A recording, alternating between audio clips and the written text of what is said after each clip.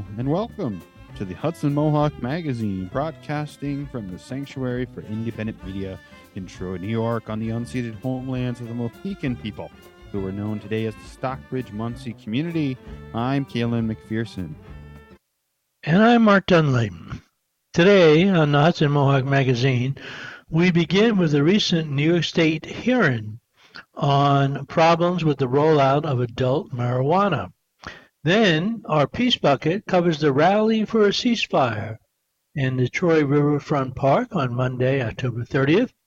Later on, Andrea Cunliffe files another report from the recent forum with Troy City Council candidates. We then have a live interview with Tazi, an artist who's performing at R&B Upcut event. And we finish with the segment exploring the challenges faced by adjunct college faculty in upstate New York.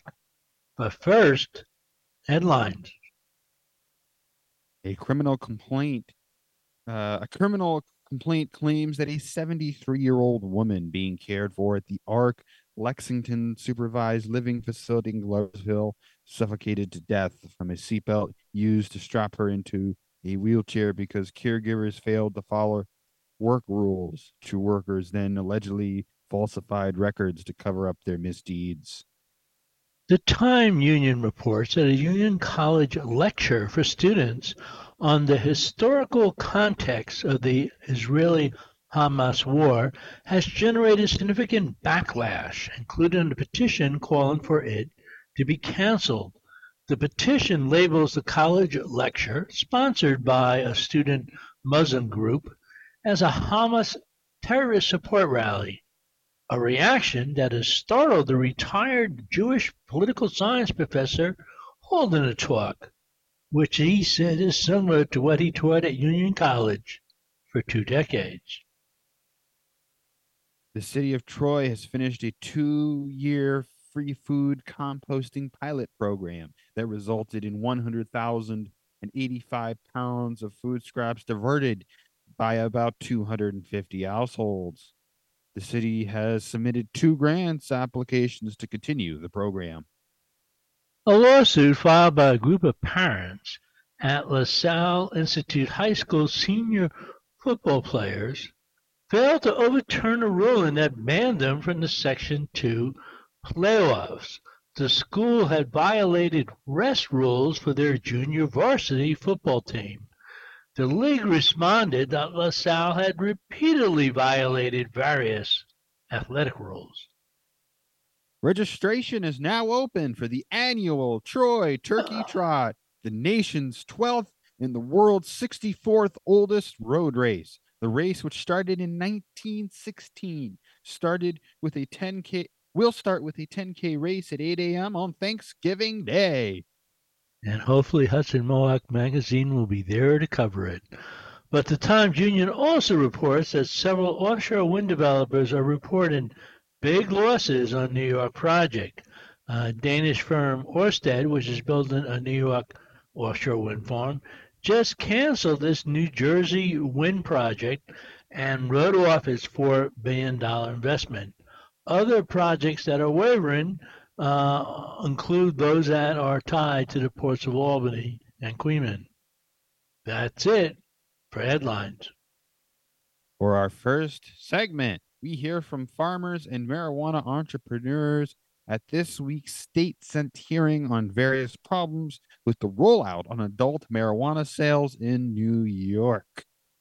On Monday, October 30th, several New York State Senate committees held an 8-hour-long hearing to get feedback on problems with the slow rollout of the adult recreational cannabis market, which has produced about 1/10 of the revenue expected, creating major financial problems for small operators. Many senators raised concern about the lax enforcement in cracking down on unlicensed pot stores, especially in New York City and large urban areas. Farmers, growers, and various marijuana business concerns discussed their issues with the extremely slow rollout, with only about 30 legal adult stores approved so far, and the negative impact on many farmers and businesses.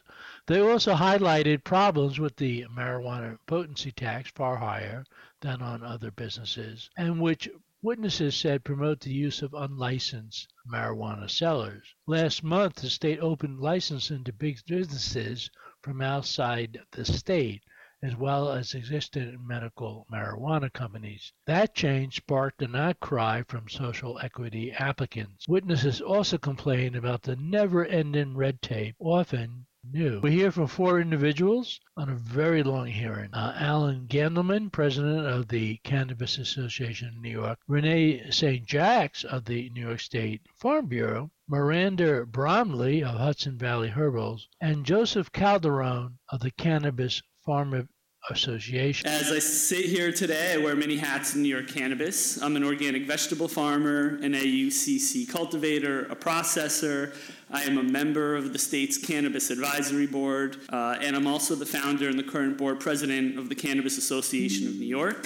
We need to adjust the cannabis potency tax. We need to fix our marketing and advertising regulations and laws. And make them friendlier so that smaller businesses can market in advertising while allowing positive consumer education. And we also need to address license size and vertical allowances for some of the largest operators in the state. In terms of tax, one thing you didn't hear today is that at the current potency tax rate for flower, that tax equals to about $1 million per acre that a farmer grows, and each farmer is allowed to grow up to 1 acre.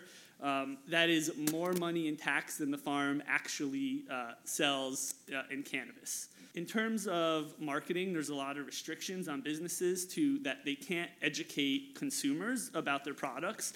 And so customers are really just going online and shopping for potency and price. And so that is very contrary to the goals of the MRTA, and it's very contrary to all of the public health things that we've been talking about. The marketing regulations, the way they are, they're really preventing dispensaries from marketing and advertising in their own neighborhoods. So especially the ones that are surrounded by illicit shops. They cannot get to their customers. And we have to look at how we allocate canopy. There's enough current supply for years to come.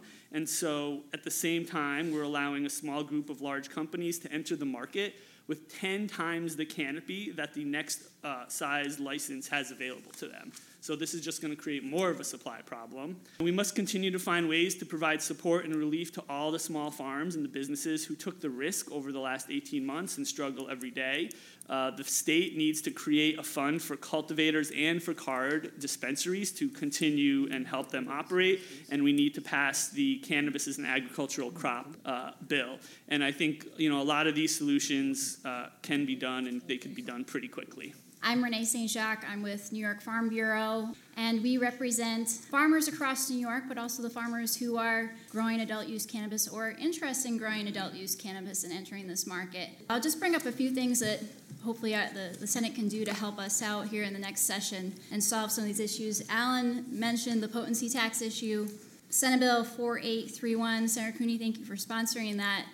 That bill would solve that issue. New York Farm Bureau supports that bill. It would implement a more reasonable tax collection method. Alan also mentioned the cannabis is an agricultural crop. It needs to be defined as that, and right now there's a lot of gray area.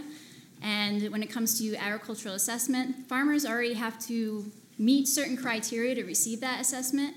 Growing cannabis should not be an issue. It should not be a barrier to them receiving that benefit. And as we've heard with all the issues of financial issues that farmers are facing trying to get into this market and make it work and have a viable business, this agricultural assessment is just one way that we can help solve that. So another one, the exemption for cannabis when it comes to sales and use tax. A lot of the farm operations across the state rely on a sales tax and use tax exemption for certain goods and for certain services. Adding cannabis to that, and that's another bill, Senator Cooney, you're sponsoring, so thank you so much. And lastly, Alan also mentioned the concern over the vertical integration of the registered organizations. New York Farm Bureau shares that concern and how we're going to make sure that farmers are not pushed out of this market as what's happened in other states where these large organizations, these large businesses come in and and take it over. So my name is Miranda Bromberg, and I'm here to speak on behalf of my farm, Hudson Valley Herbals, located in Ellenville, New York. We are a women-owned and operated business and a C applicant. Today I speak for fellow C applicants who are new to the market, but who anticipated applying in this current window for cultivation licenses. For years, we planned and waited for the application window, and last month, were shocked when additional guidance from the board was released on September 29. This licensing application FAQ contained critical guidance which informed us for the first time that mixed light, outdoor, or combination license types would be disallowed in the October 4th application window except for microbusinesses. This unexpected information contradicted what was communicated to us by the office throughout this arduous process. I resigned from my prior career in 2021 to focus full-time on this business and invested significant personal capital into it.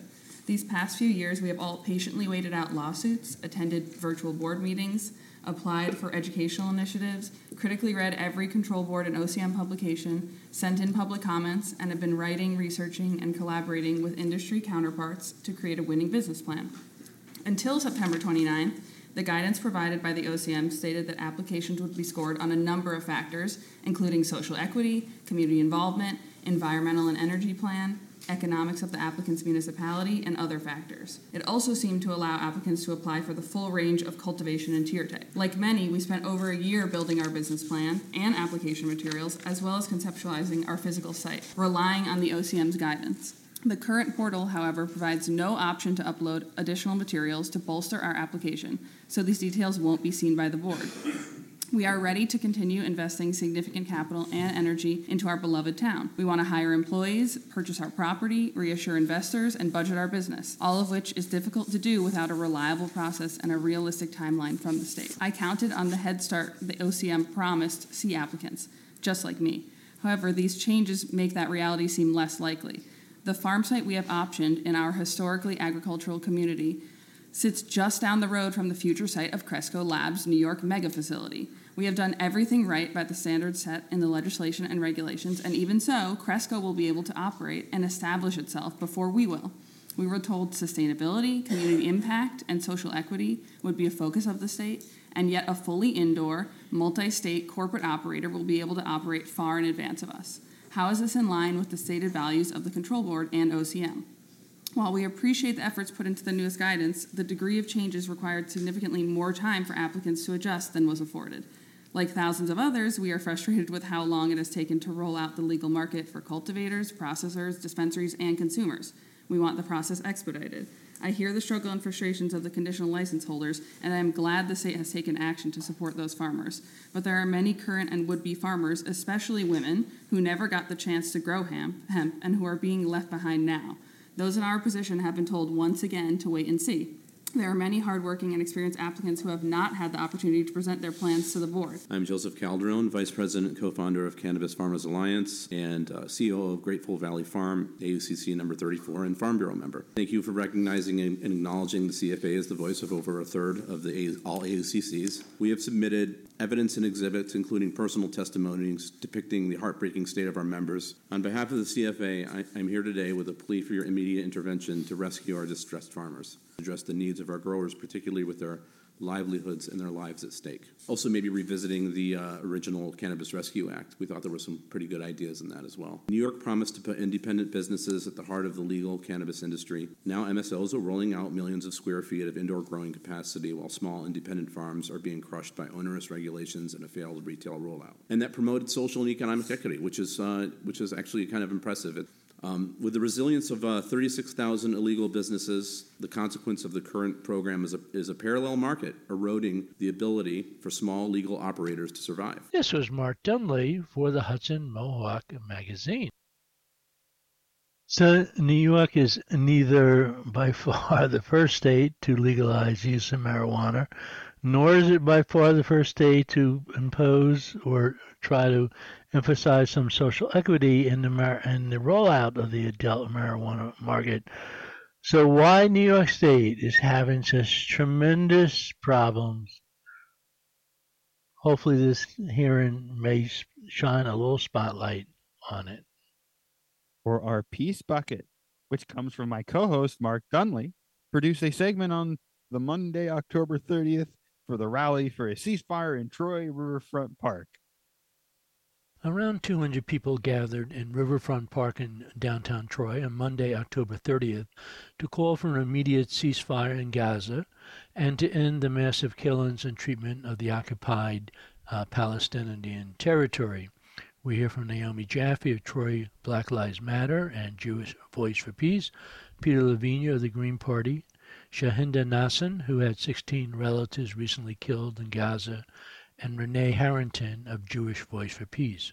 I'm Naomi Jaffe, and here as part of Jewish Voice for Peace, as part of Troy for Black Lives, as part of the Jails Justice Network, to make connections. Settler colonialism and genocide in Palestine. We're here in horror and grief, and we're also here to make the connections between settler colonialism everywhere, the settler colonialism on which this country is founded, the continuing oppression of Black and other people of color in this country, and U.S. aggression all around the world in support of settler colonialism, as they are in support of the genocide that Israel is committing against Palestine at this moment. Now, this unfortunately has been going on for a very, very long time, 75 years since it was settled. What perhaps gives you some optimism that this time can be different? Because people are coming out all over the world. People are more visible in support of Palestine than all around the world than they have been for many years, protesting against U.S. intervention and other colonial settler enterprises. Settler colonialism, as sponsored by white Western countries, is under pressure, under attack everywhere. West Africa is an example. While there certainly has been a upsurge of support for Palestine from a lot of average Americans, we've not seen that change as much among elected officials and certainly not among the mainstream media.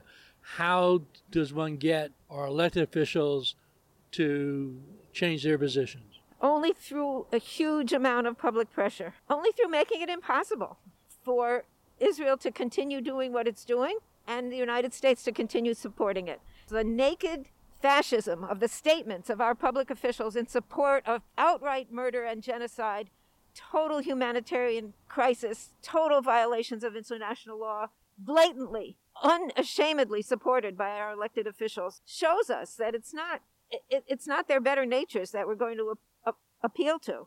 As in Vietnam, a lot of powerful people only came around after it became clear that the United States was losing. So we have to be strong enough. We are talking about solidarity across the world. Peter Lavinia. I'm the co-chair of the Green Party of New York, and I'm here to support ceasefire in Gaza and freedom for Palestine. And what should the Congress and the president be doing at this point?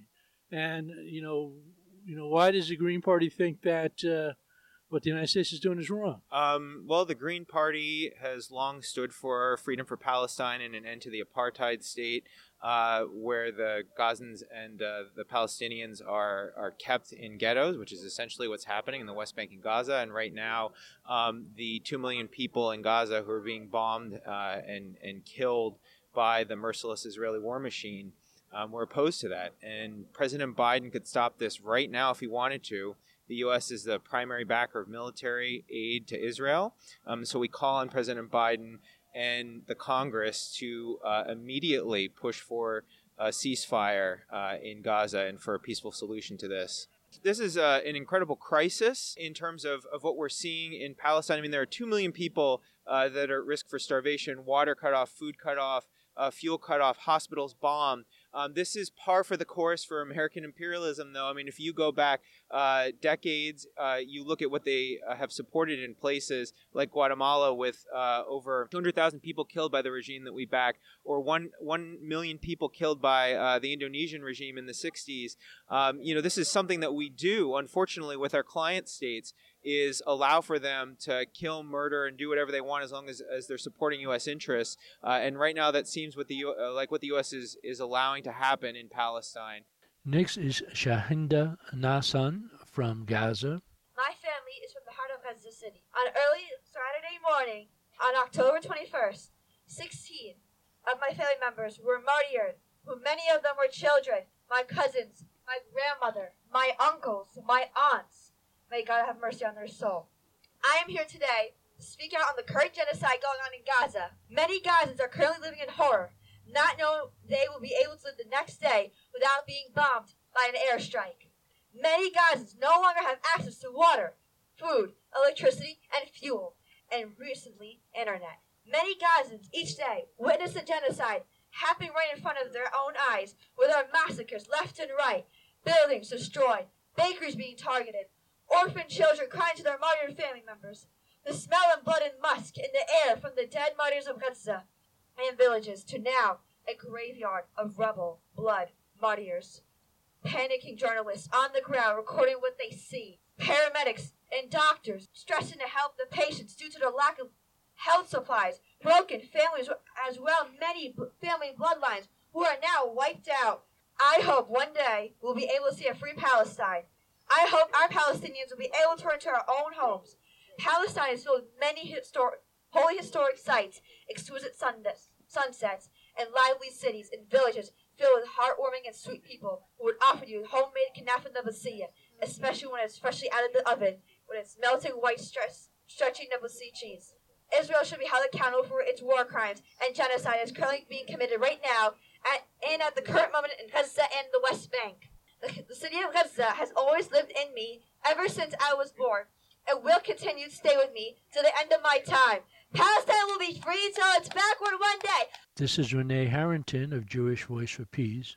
I am here because in 1939, my mother and her parents, who were Jewish, were lucky enough to leave their home in Paris and secure safe passage to this country, months before the Nazis occupied France.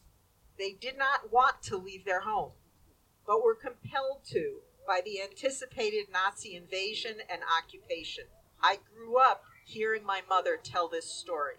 Millions in Europe were not as lucky. Had my family left in 1939 when they did, they would most likely have been slaughtered in the Nazi genocide.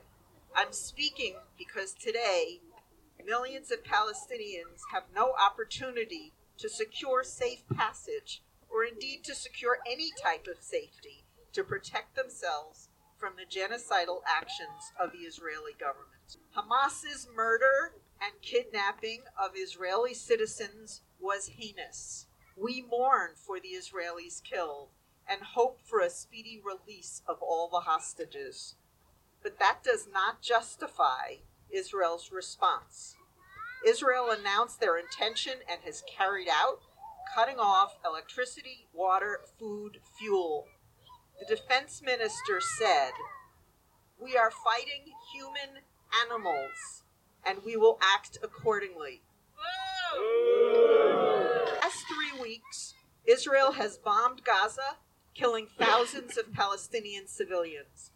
Bombed, flattening entire neighborhoods, leaving the people of Gaza without basic human needs, hospitals with no supplies or electricity to help the sick and injured. Bombed the safe zones and escape routes that they themselves designated when they urged Palestinians to evacuate. Bombed as trucks carrying the not nearly enough humanitarian aid attempted to get through. Several days ago, they began their full-ground offensive. The devastation and horror experienced by the people of Gaza is unimaginable. And I am here today because my country, the same country that my mother and grandparents so gratefully adopted as their own, is funding this genocide. Jewish Voice for Peace was founded as an alternative to the mainstream Jewish organizations in this country that believe any criticism of Israel is anti-Semitic. We reject this view. We criticize Israel for the years of injustice they have inflicted upon the Palestinian people, for their war crimes, for the genocide they are committing. It is our Jewish values, our heritage, that demand us to do so. To care for others and to stand up for those who are oppressed is the core of being Jewish. Every life is precious. War crimes and horrific acts do not justify more war crimes and horrific acts. Never again means never again for anyone. This has been Mark Dunley for Hudson Mohawk Magazine. So I have to say it's been pretty heart-wrenching listening to various speeches at these rallies as people talked about loved ones have been killed and mothers hold their own infants in their arms and talk what it means to think about other parents with their children. This was a shorter version. A longer version is at mediasanctuary.org. You can also listen to a lot of our coverage about what's going on Israel and Gaza on Democracy Now!, which usually we play right before or after Hudson Mohawk Magazine. And for those of you just tuning in, I'm Mark Dunley.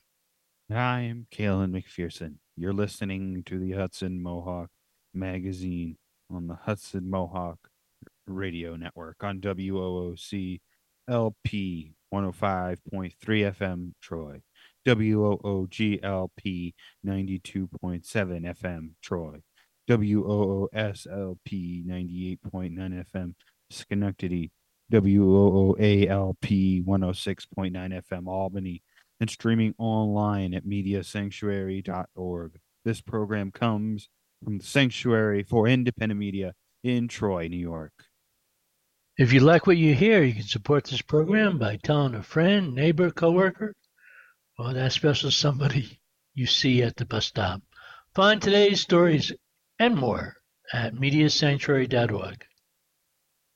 Moving on to our third segment, as part of the Hudson Mohawk Magazine Continuing Election Coverage 2023, Andrea Cunliffe produces this segment with Troy City Council candidate Carol Haven, Thomas J. Casey running for District 6, and Aaron J. Vera, Darcy Cunningham Casey for District 4, taped at the Italian Community Center in Troy, New York on the 18th of October.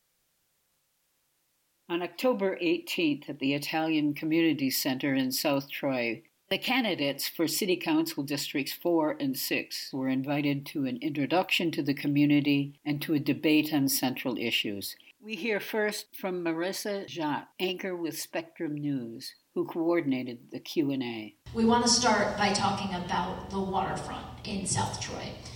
How would you use your place now in your platform to help build and advance the waterfront, not only for public use, but for potentially commercial use as well? What does that look like? A lot of people go down to downtown Troy and you see some empty lots there that a lot of people have ideas about. Most of us don't really have a voice to be able to say what we really want there. That's where you all come in. So what does that waterfront look like? What do you do over your term to help advance it? Aaron Vega, Democrat from District 4, was first asked this question.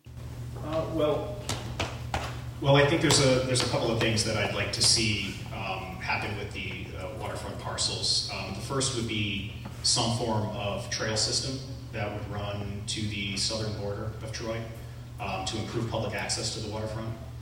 Our new zoning code makes some provisions to enable that to happen.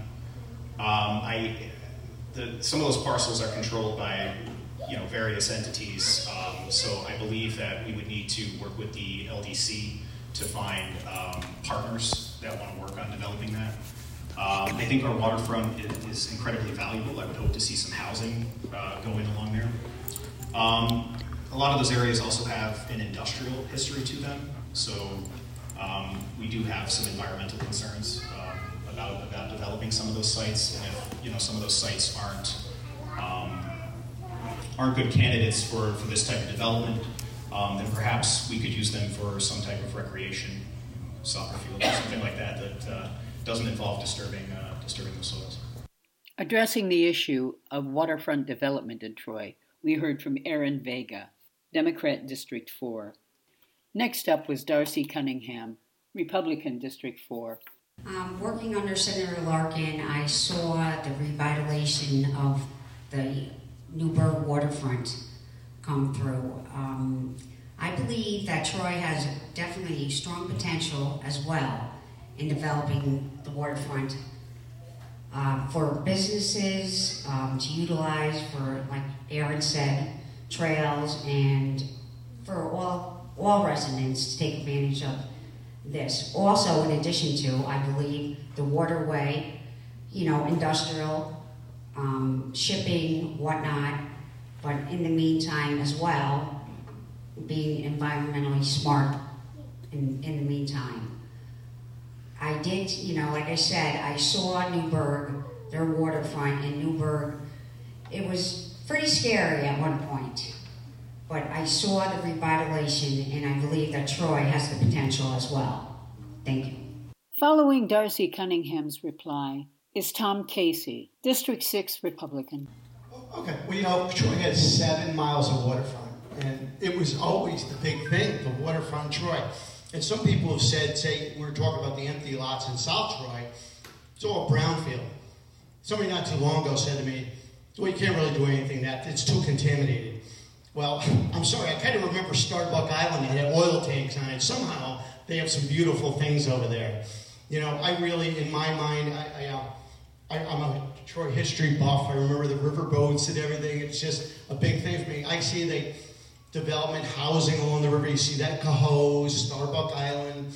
People even talked about a marina. I'm like, oh, whether it would happen or not, I would love to see that.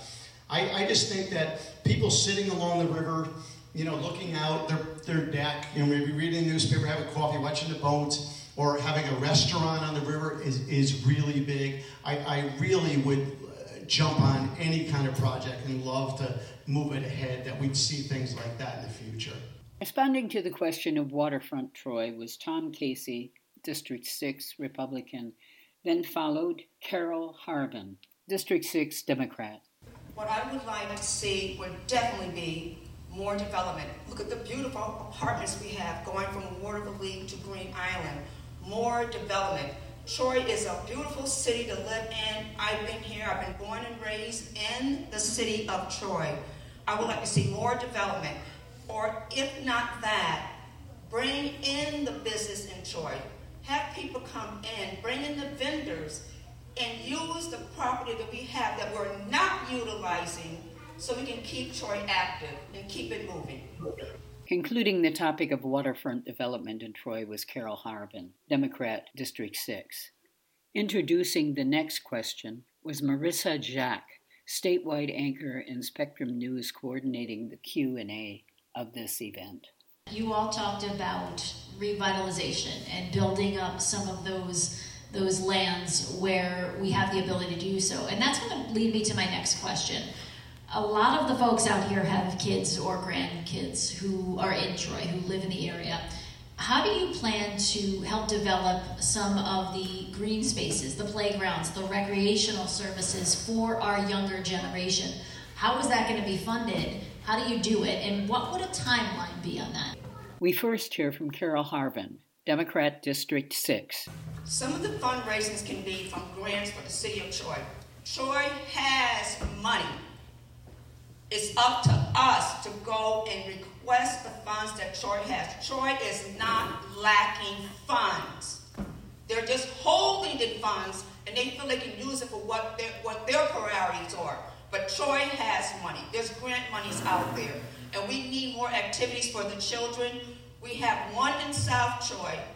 That part is doing its best. But then we have vandalism. This lady I met last week, she bought books and put them in a bin for children to read, and someone went and lit the bin on fire and burned the books. Yes. No one mentioned it. No one addressed it. It wasn't even put in the paper. But we need to keep up what's going on in Troy.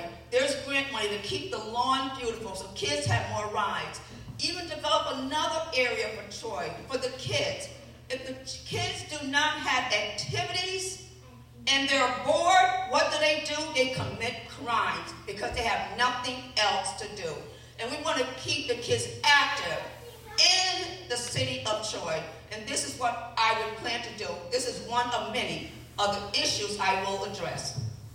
Discussing the revitalization of the city of Troy was Carol Harbin, a Democrat from District 6, and is now followed by Tom Casey, a Republican from District 6. Well, I think we all see the money that's being expended right now. They're redoing all these parks in the city, and that's just great. And down on Jackson and Second, there's a park there that people in the community are taking care of, and that's just great. I'd love to see more of that. And we were just talking about the riverfront development. I hate to talk about Manhattan, but if you see along the water, they do have a bike path. We're not Manhattan, but they have a bike path along the west side, and you see parks along the way. So there's definitely, in this redevelopment of the riverfront of Troy that we previously spoke about, there should be parkland and everywhere, and I can't wait to see all the parks that are being redone. I also want to address the pool situation. Now, we still, we have one pool. We used to have two, well, three, really. I think we got to do something, see if there is funds available to reopen the pool in the borough. And we used to have two skating rinks, and then we had one, and that one is shut down. I used to go there. That's where I learned how to skate, and that's closed down. So we really have to work on the infrastructure and find the funds and get the commitment to get us back on track with some of these parks. On the revitalization of Troy, just speaking was Tom Casey, Republican District 6, now following Darcy Cunningham, Republican District 4. Regarding the parks in Troy, I'm all for, the kids getting out and utilizing all the areas and whatnot. My concern is that every space that we have, it seems like it's housing that is being built in that vicinity or is going to be built. The property that I would concentrate on in my district would be Prospect Park. I don't believe we utilize it to its full potential, and we could definitely benefit from that. As for the kids, absolutely, I would encourage them. I would love to see them go to the parks. My main concern is the safety of our children attending the parks. And with that being said, that's all I have to say. That was Darcy Cunningham Casey, Republican from District 4. Next up is Aaron Vega, Democrat, District 4. I think that the city needs to continue the investment in the parks. We're in the process right now, the city's in the process right now of spending $3 million that have been set aside for park improvements, and it's great to see that kind of stuff happening. But I think we've really let a lot of our parks slide, and we haven't been keeping up with just routine maintenance. And I think a lot of that stems from the budgets that we're creating in the city. We're just not setting aside the appropriate amount of money or the appropriate amount of staff to maintain the things that we have. My wife and I were walking, this is in South Troy, but we were walking through Fair Park the other day, and we came across what I imagine used to be a baseball diamond. And we have the rusty fence that's still up there, and it's in disrepair. And I know that there are parks in South Troy that are in a similar state. We need to set these money. Grant funding is fantastic when it's available, and we should proactively seek those funds. But as a city, we need to decide if parks are something that we want to set money aside for annually. And if that's the case, I think we can do some really great things. We just heard from Aaron Vega, Democrat for District 4. I'm Andrea Cunliffe, reporting for the Hudson Mohawk Magazine.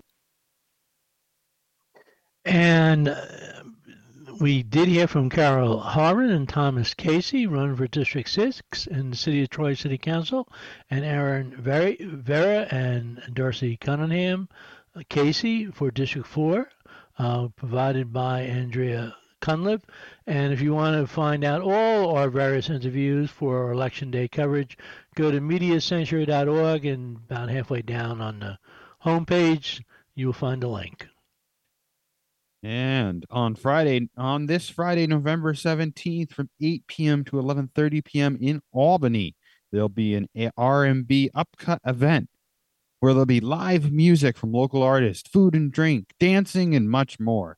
We are joined by Tazi, one of the artists performing in the event, and it also looks like she is a friend of hers. So hello, Tazi. Hi, how you doing? Good. How are you? I'm Divine, and this is DJ Cuts. He's actually my friend who helped me put the event together. So can you tell us a little bit about this event? So it's R&B Uncut. It's basically a different spin on a showcase. We chose a handful of artists who we know are very big in the R&B community, and basically they have like 30 minutes to 45 minutes to explain, their songs, how it came about, the meaning behind them, just to, give the audience and the fans, something personal to go off of. Yes. Very intimate evening we got planned for everyone. It's going to be a full production, lights, staging, good quality sound. As my friend said, food, drinks for people to come and enjoy. If anyone would like to attend, you could find us at Eventbrite under R&B Uncut and give us a follow, reach out, message. We have couple deals too, by the way, just so you know. Get the entrance, food, and drinks all included. So for date night for parents who want to get away from the kids for the evening. Yeah. Can you remind me about the location for the event on Friday, November 17th, and who are some of the other performers that will be participating? So the event will take place at 51 Waterville Ave in Albany, New York, at a new venue called Likeable Pop-Ups. It is Likeable Pop-Ups is an event space. It's a small, intimate event space you can rent it hourly or in 4-hour blocks or whole day block. Some of the other artists that will be performing, we have Gian, Boyd, Celia Atoka, Quadi Rouse. All these artists have performed in Albany. If you're from the Albany and the local scene, you've probably seen them perform at Paulie's or at the Fuse Box. I myself have had these guys perform at events that I've hosted myself. They're all quality acts, and I feel like if people can go out and spend $50, $60 to go see a concert with minimal production, why not come hang out with us for an evening and see what some local people can do? What is the hope? What do you want to get out of this event? Me personally, I think I put this together because I was going to showcases, and a lot of the times at the showcases, there's just other artists in the crowd. There aren't real people there, not real people in the sense of real humans, but just like real people spectating. They're not like the artists are there to perform, and their like opinion is very biased. So our hopes is to get people who aren't musicians that just like good quality music. They like good quality acts to come out and watch these guys perform. For me, all I really want from it is just to showcase myself and my friends, of course, because I'm a very big supporter of Celia, Quadi, Gian, Boy. They all be doing their big one. I myself, I am an R&B singer. I am also a rapper. So I would like to show my followers from Instagram and Spotify and everything that different side of me. They want to get to know my bubbly personality, and I want to show it to them. Also, Tazi just recently went viral on, what was it, TikTok? TikTok, World Star posted me and New Yorkers. So I'm right now at 6.2 million views. I'm at 29.6 thousand followers on Instagram. I'm at 1,200 daily listeners on Spotify, which is a big jump. So yes, we're constantly growing. Yeah, so the goal is ultimately to continue to push her forward and to push everyone else associated with this event forward as well. So my son, who grew up in this area, was sort of active in the punk rock movement, but I had to move down to Williamsburg to really get connected. How is the Capital District in terms of supporting R&B and the type of music you guys are promoting? So from my personal experience, I feel like the Capital District likes more upbeat music. They like R&B music, but there's not really many showcases or any event venues which really cater to the R&B crowd. So they could support it, like if they know you. But I think it's gonna take an event like this and a couple more to really get upstate New York to really get back into the R&B vibe instead of the dancing one. Yeah, I agree, because most of the showcases that take place are geared towards drill music, rap artists. So I felt like this is a good event to have. It's very calm. It's even family friendly, really. If people want to bring their friends, bring their family, you can bring kids. It's going to be a very calm environment. and it's just a good thing to have. I think the Capital District is slowly but surely catching on to the R&B wave. And as Tazi said, with consistency, I think we'll be able to have a real true following here in the Capital District. Yes. So for people my age, what is that really special food that's going to be available at this event? I'm sorry, could you repeat that, sir? The food? Yeah, the food. What food? Food. What So, food? So we have Keys Good Eats and Sweet Treats Catering. She has a lovely menu prepared. It will be jerk chicken, fried chicken, fried fish, grilled salmon. Mac and cheese. For the sides, we're gonna have mac and cheese, collard greens, candied yams, cornbread, drinks, alcoholic and non-alcoholic available to the public. It's gonna be like an early Thanksgiving dinner. Right. You can call it already. Yeah, so if anybody would like to attend, they can go to Eventbrite and just search R&B Uncut. Our event will be the first one to pop up, and they can RSVP to attend the event.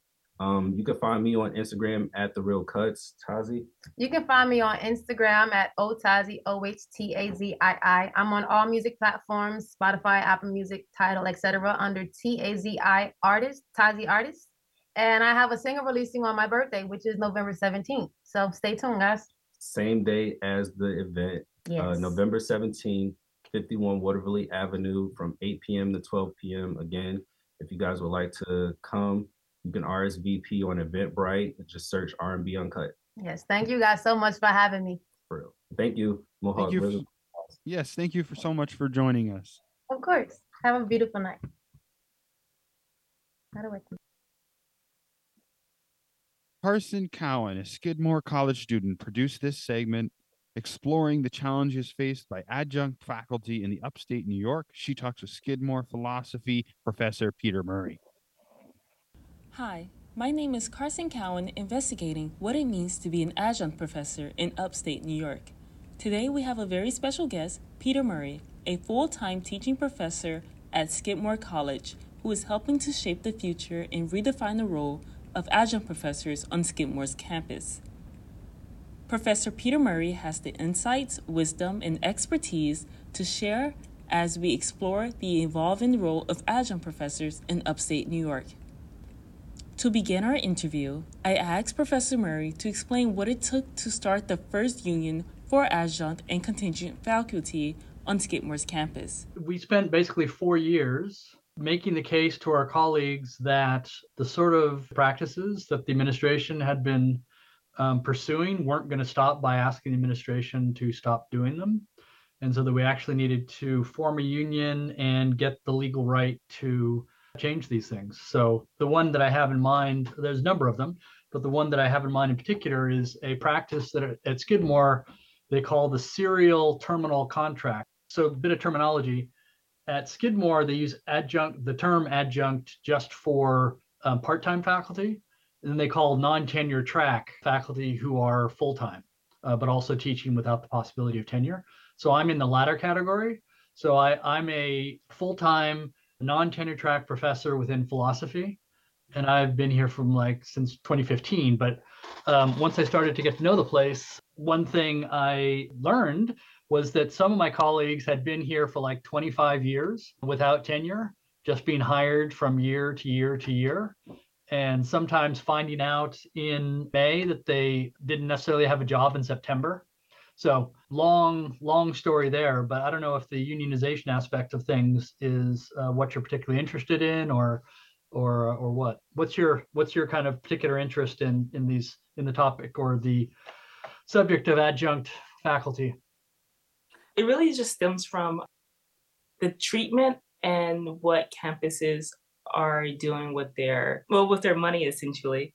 Yep. So at SUNY Albany, for instance, our tuition is getting higher.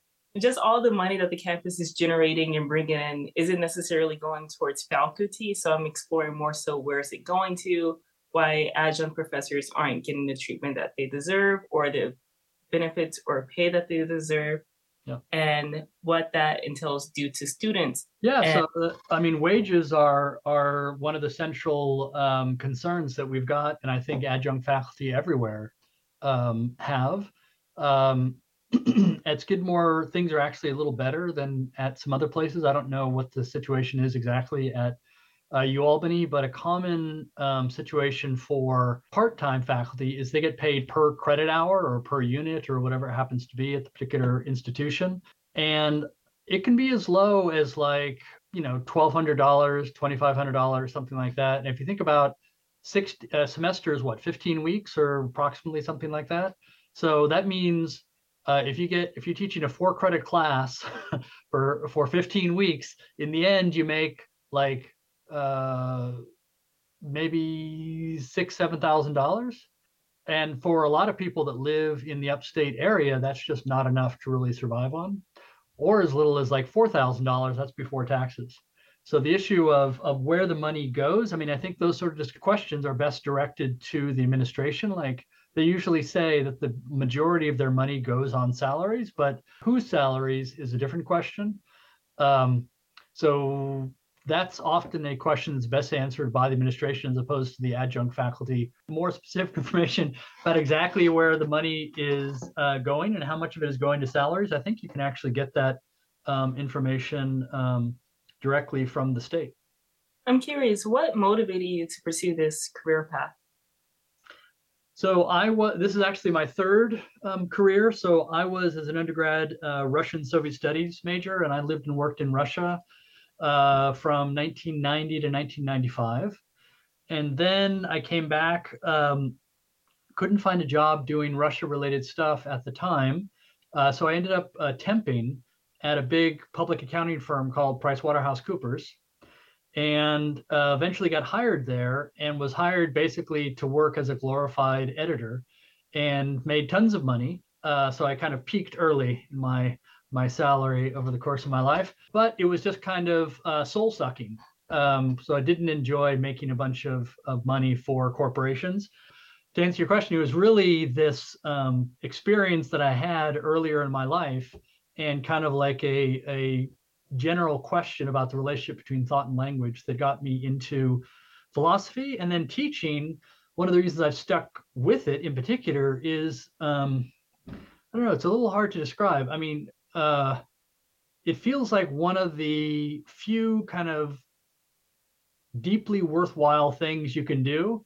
So people are trying to figure out the world, and to be able to actually have at least some role in helping them feel like they understand the world better, that is satisfying, at least to my soul, in a way that making a ton of money never was.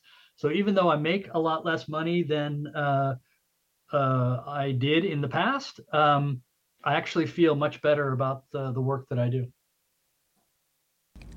I began to ask Peter Murray more about his experience teaching at universities in California when he first started out. Then we began to focus on my experiences with adjunct professors as a college student. Do students in general know who their adjunct professors are and who their tenure track professors are? Like, do they even know what the difference is? For the most part, no. The only reason I decided to explore this topic was because I started to feel as if some of my professors weren't teaching me the way that I imagined. Yeah. So I started exploring what kind of training goes into becoming a professor. And then that's where I stumbled upon professionals who come into the teaching field versus tenured professors who are trained into teaching. And once I figured out that there's this sort of division, I wanted to raise the issue or just give it some sort of voice. So were the professors that were teaching you that you felt weren't teaching you in the way that you expected to be taught, were they the adjunct professors or the tenured professors? They were the adjunct. Like, what sort of things did they do that you weren't expecting they would do? It was never to the point of unavailability. It just felt like a lack of preparedness, or there was just some sort of rush. And so did you find, it sounds, I suspect, tell me if I'm wrong, maybe you did the research to figure this out. It sounds like I bet those people were teaching at a bunch of institutions all at the same time, and they were rushing from institution to institution to teach a class here and a class there. Is that what you found was happening? It was either I found that they were teaching at multiple schools or that they also had other jobs outside of this position. So when the tenured professors are able to teach from your perspective better or be able to give more time, that's because, well, one, it's their only job, and two, they've been doing it for a long time.